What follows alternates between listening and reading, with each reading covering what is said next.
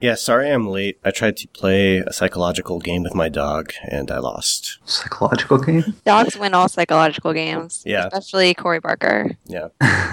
So my boyfriend's away, and I have to walk Corey for all the walks. And he's decided that none of the trees by the apartment are, like, suitable for doing his business. He only wants to go to Rittenhouse Park. That Rittenhouse Park is Corey's toilet, and he will accept no substitutions. And I wanted to get in here for the podcast, so I tried to, like, walk him in the other direction, thinking he would think it's not an option, but no tree is good enough. I had to go all the way back to the park. Wow. Maybe you just need to find a tree that smells like other dogs. Maybe that's like his requirement, not actually being in that park. Yeah, just massive quantities of dogs. So that probably is the biggest dog location in that area, right? Yeah. Whenever I see somebody, like now that I own a dog, whenever I see somebody like just lying out in the field, it's just like, oh my God, you're sitting in my dog's toilet. What's the topic today? Well, we were going to do a follow-up. Yeah, I wanted to do some quit follow-up because Pam had doubted my ability to quit. I didn't doubt your ability to quit. I feel like I've quit a lot. And so I was impressed that you said that you had more quits than me. And you did. We made a spreadsheet. Yeah, it took me a while to sum it all up, but I have quit 9 tech jobs and 17 total jobs. I love that both of you were so competitive about this. Len started the spreadsheet. Yeah, I decided late last night that I wanted to finally move one of my bloggy things over to Middleman. So I started doing that, so my mind's all in Middleman mode. I was so excited to move my blog to Middleman, and then once I got it up and running, I haven't touched it. Static site generators, yeah! So we have a book club in 3 weeks. Yep, I think we're recording on the 30th, but the episode will be out on October 2nd. And, The episode will be back out on the 29th.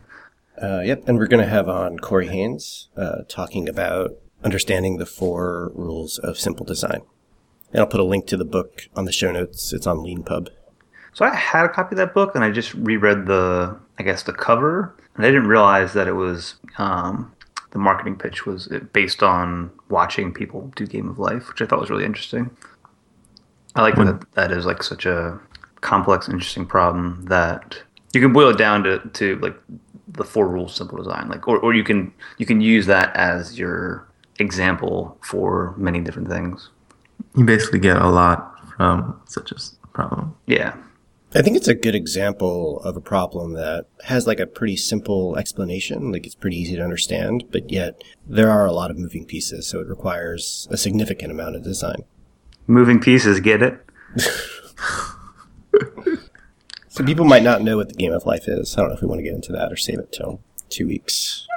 While we're killing time, Game of Life is a simulation or programming challenge where you have should be infinite grid of cells. So you imagine like graph paper, and you just fill in a bunch of random cells as being alive, like with your pencil, and then everything else is considered dead. And then there are rules for the next evolution of that world, that grid. The board is what they usually call it. The next evolution is based upon rules like how many neighbors you have and if you're alive or dead. So in Wikipedia, there are the rules. What I found interesting was I had a conversation with somebody recently that they didn't like Game of Life because it was hard to TDD from the outside in, because you essentially need like an entire board and then the next board you expect, and then to take that and then go down to, most times I've been in a code retreat, we usually start with like the rules, which is usually like, depending on what programming language you're in, like some if statements or pattern matching, or there's a bunch of different ways to solve it.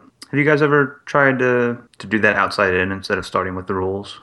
I usually just start with the unit tests. I think the first time I ever did it, one of the first times we tried with the board. I don't remember how far we got or how difficult it was. But The one problem I have started to have with the Game of Life, and maybe you could ask Corey about this, but I did like 3 different code retreats, and I've done that exercise so many times that I feel like I'm not getting the benefit of the code retreat, because part of it is, going through what the design should be, and after like writing it 15 times, I feel like I have pretty strong opinions about what the design should be. Yeah, but at the same time, other people have strong opinions on what their design should be. And then at some point, you can use it instead of... I mean, you're not really... In one way, you're not really designing the game of life. You're trying to figure out, like, what development methodology you want to use. Like, how are you going to TDD this? How are you going to structure it in objects or functions? Or I really like going to code retreats that I can find people that know languages that I don't, but I'm interested in. So I can, as long as they're confident enough hosting me and teaching me, like, bring me along the way.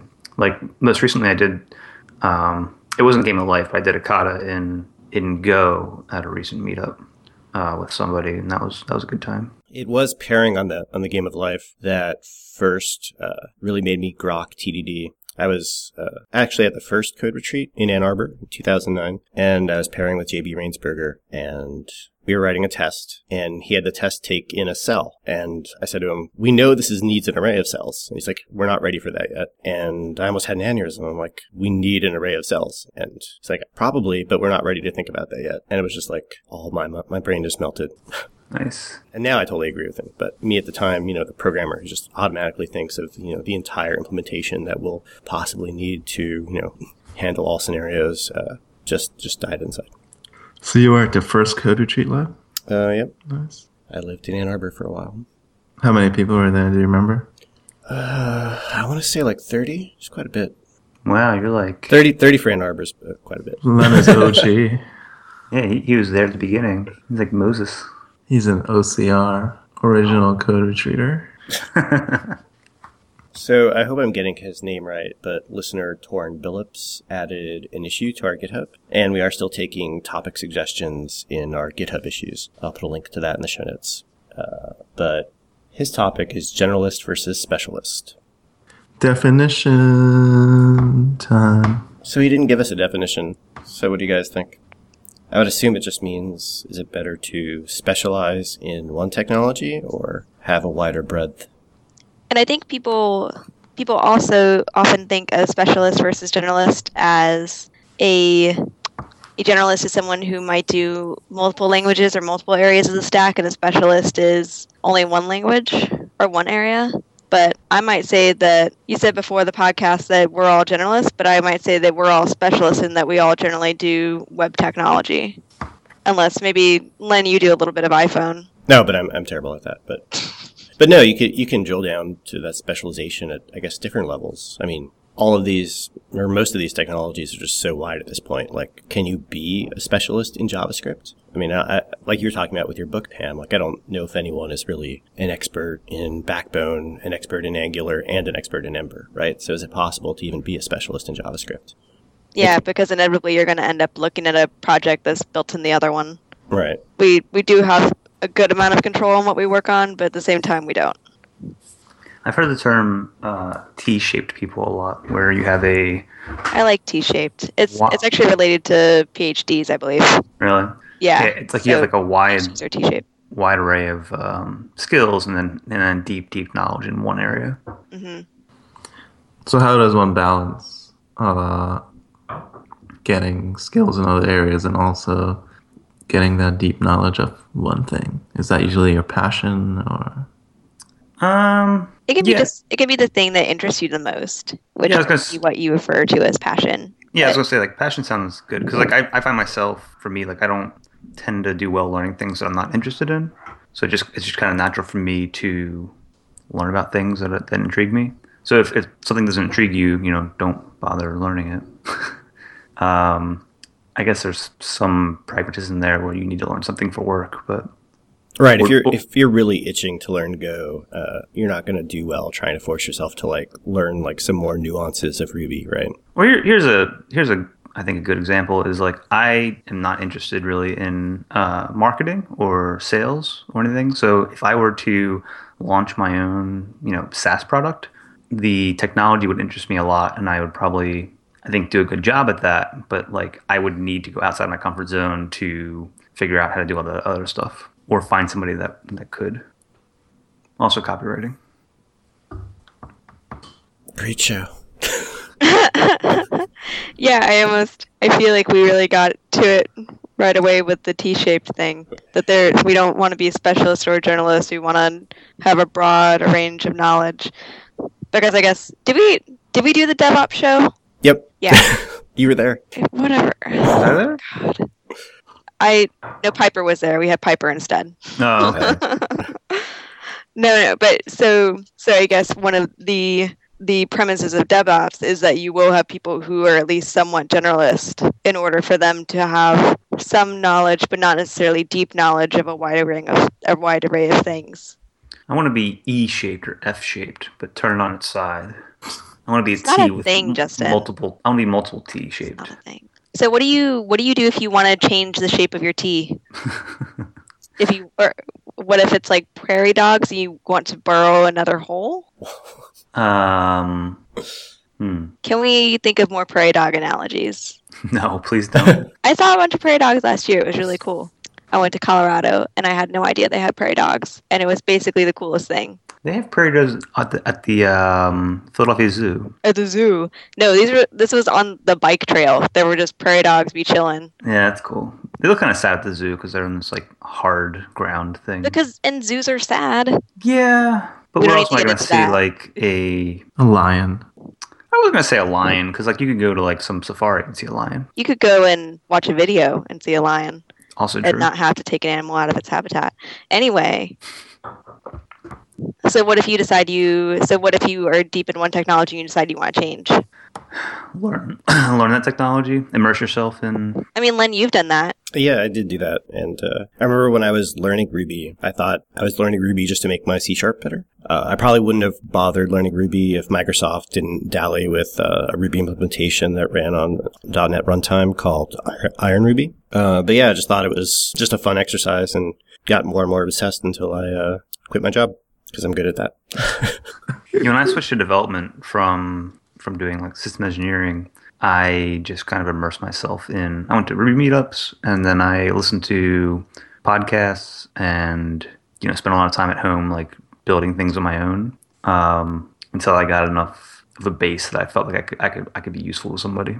Right. For me, nothing was planned. I generally do not plan things, but I was just following my passion and just got more and more obsessed with Ruby. I never sat down and thought I should switch to Ruby. In fact, it probably set me back with my goal of going freelance because I went from, .NET expert, arguably, to, a Ruby noob.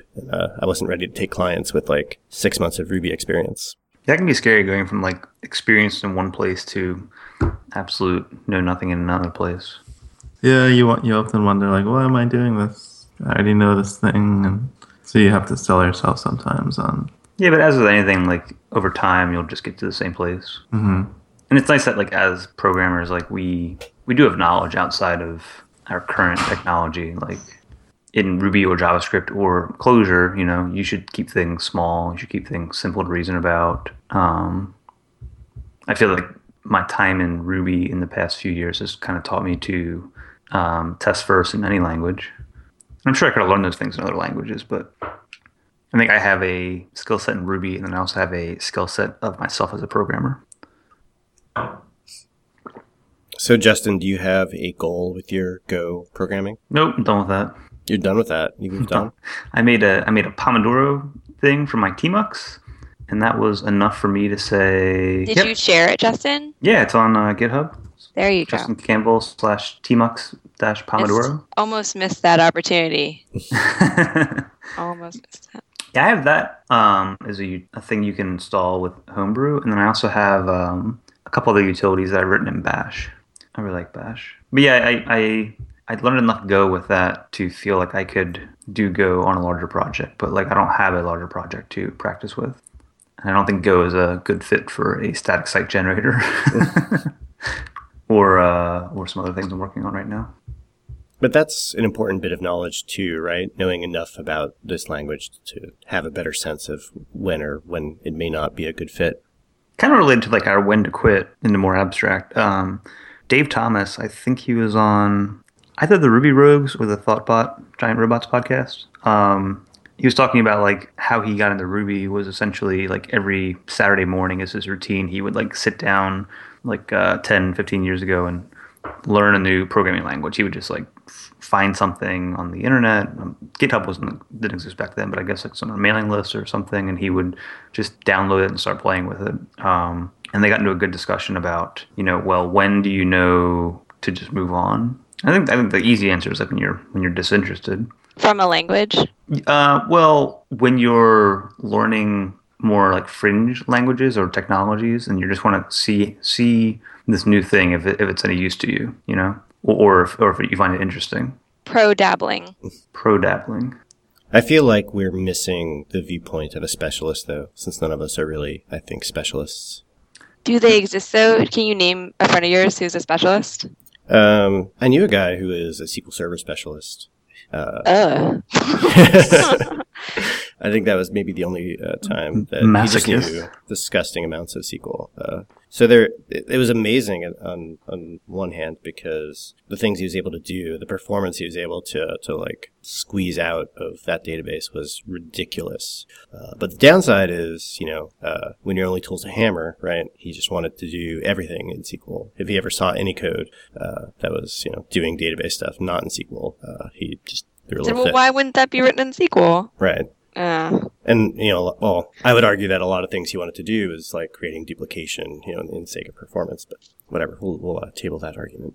But yeah, I also wonder, I guess what motivates us, it sounds like, or most of us are, not to speak for everybody, but is building things, right? And if you're a specialist, like, what can you really build? What can you build in SQL Server? Right. Yeah. We know enough about the database to make the database, make the middle tier, make the JavaScript front end. We can do the whole thing and launch a product. And how do you really, practice your craft if your craft only encompasses a part of that? If you can't part of it, I think, too, about I think this might be one of the things you're getting at, is that by being more of a generalist, you can build something completely by yourself without somebody's help. Right. And I do think it's interesting when you meet developers who can't do that, who say, I've met some people who work on, say, large secure systems. So basically they can only work for the DoD or, Amazon. The DoD of online commerce. But yeah, I just wonder, I'm baffled at, well, what do you do if you aren't making something? Right. We're missing the specialist. I'm going to relink this, I think what we did in one of the first few podcasts. Jen Schiffer has this article. It says, become the best web developer you can be in one simple step. And it says, step 1, know everything about the following things. And there's a list of 60 technologies. Oh, wait, what was it? You said how to be a front-end developer? Or become the best web developer you can be in one simple step. Yeah, they have that for just front-end developer too. I mentioned this before, but I do really hope that AirPair takes off, because a lot of times I do wish I could reach out to a specialist. How new is AirPair? Because you all mentioned it, and there's another, I believe they're pretty much the same thing, except that it's by the minute, called Hack Hands. And I don't think I mentioned that to you all when you mentioned AirPair. You made it sound like AirPair had been around for years or something, but it's pretty new. Yeah, I think it's new. There are so many times where I'm just, beating my head against some framework, and I just wish I could pay a specialist like $100 a minute to just tell me the stupid thing I need to do. $100 a minute? That sounds a little steep, I'm going to be honest. I'll volunteer for that rate. Well, considering sometimes the hours and the rat holes we've gone down because we don't know just some, thing we should know about this framework. But without those rat holes, Len, you won't learn why you shouldn't do that thing. I'm not sure that's always true. It's not always true, but I do think it is definitely being able to go down the rabbit hole when you have to is a skill. I think of every intern I've ever had to tell to go look something up before they talk to me, because they haven't learned how to go down the rabbit hole yet. They haven't, at least, so they need to try and solve it themselves, because they won't always have someone to help them.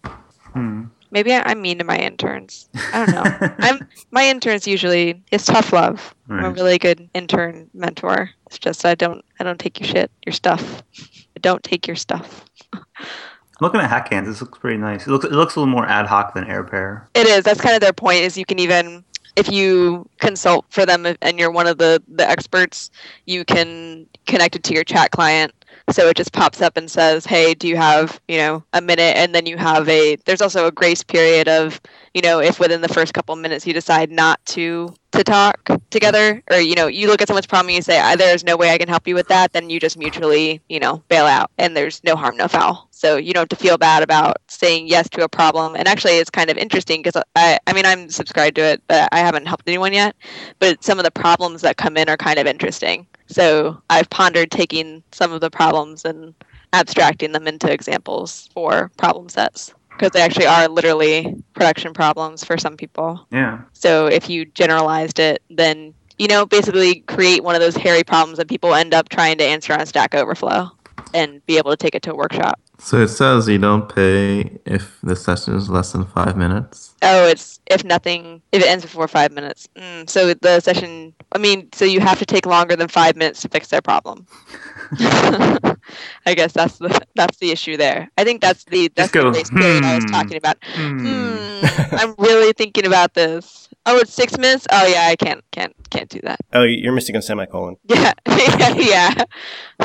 Should have used Ember. I actually had that yesterday. Somebody asked me for help with something, and I was like, oh, you're running the test in the wrong line number. Like, oh, okay. They thought something was failing, but it wasn't. So is being a generalist better than being a specialist, or do you think there's a time when someone should be a specialist? If you really love SQL Server and you can't live without it. Yeah, I guess some people, I don't want to be derogatory, but I guess people just like their little niche and they don't want to move. I wouldn't necessarily say it that way, Justin. I would say that because there's, we've talked about on the podcast before about the ways we learn and kind of how we almost want to be expert beginners, but it can be very nice to. Because also this is true for some people who they are specialists in their day job and then they do whatever on the side. So I met someone this weekend who works as a spam specialist. Yep, that kind of spam. But he can do Node, he can build web apps and everything. He just specializes in his job just doing that one niche technology, and he's a total expert at it and very good at his job. And then that frees him up, he can just crush it at what he's doing. And then this is, kind of me extrapolating because he seems really smart and driven so he can crush it at what he's doing regularly on the day-to-day and then build his skills in that. So he's actually very T-shaped.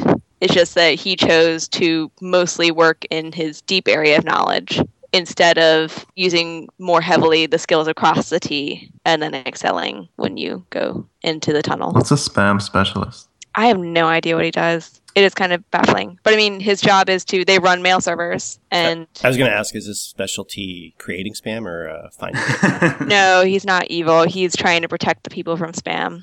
So his job is to identify new ways that people are getting through the spam filters and crush them. And also at the same time, not delete all your regular email and classify your aunt's email as spam because she forwards you everything.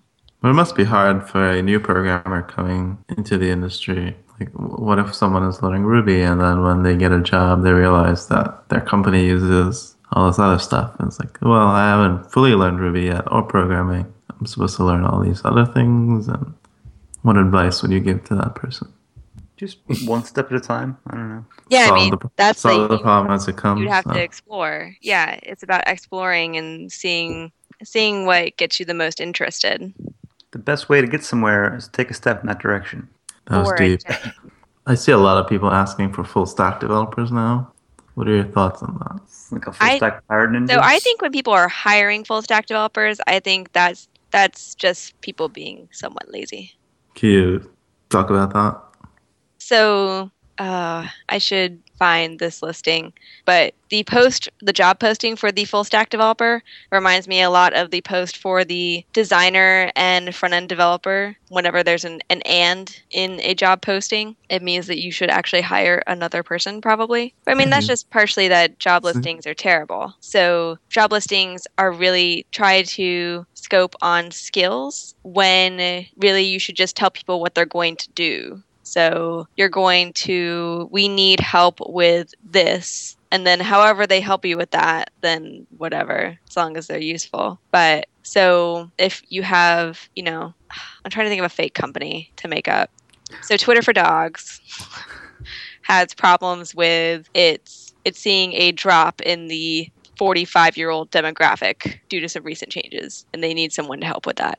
I don't know if that's a great example, but especially that you're hiring an engineer, and engineers are supposed to solve problems. So hiring an engineer for a skill set is somewhat counterintuitive to hiring a good engineer. Agree or disagree? What if you need the help right away? Hire a consultant who has a track record of solving the same kind of problems that you have. Right. I'd clearly rather a good developer than a good Ruby developer, or a Ruby developer that has, 5 years of experience. Like someone who's just generally good will create better apps in the long run. I want somebody who likes learning things and is not an asshole. It's my criteria. Yeah, exactly. I do think, from the agile development perspective, that having specialists might make stories a little more convoluted to get through the stack. Like, I haven't done this in a long time, but if a feature needs to, get worked on by the database expert to move on to the middle tier, to move on to the JavaScript expert, and then, each person doesn't quite give the next person down the stack what they need, I just think that could just be a little bit of a cluster. I feel like we're back to the DevOps podcast of throwing code over the wall to the next person. Well, that's what, being a specialist would kind of entail, right? Yeah. Give it to that guy. He knows what he's doing. He'll write those SQL queries for you.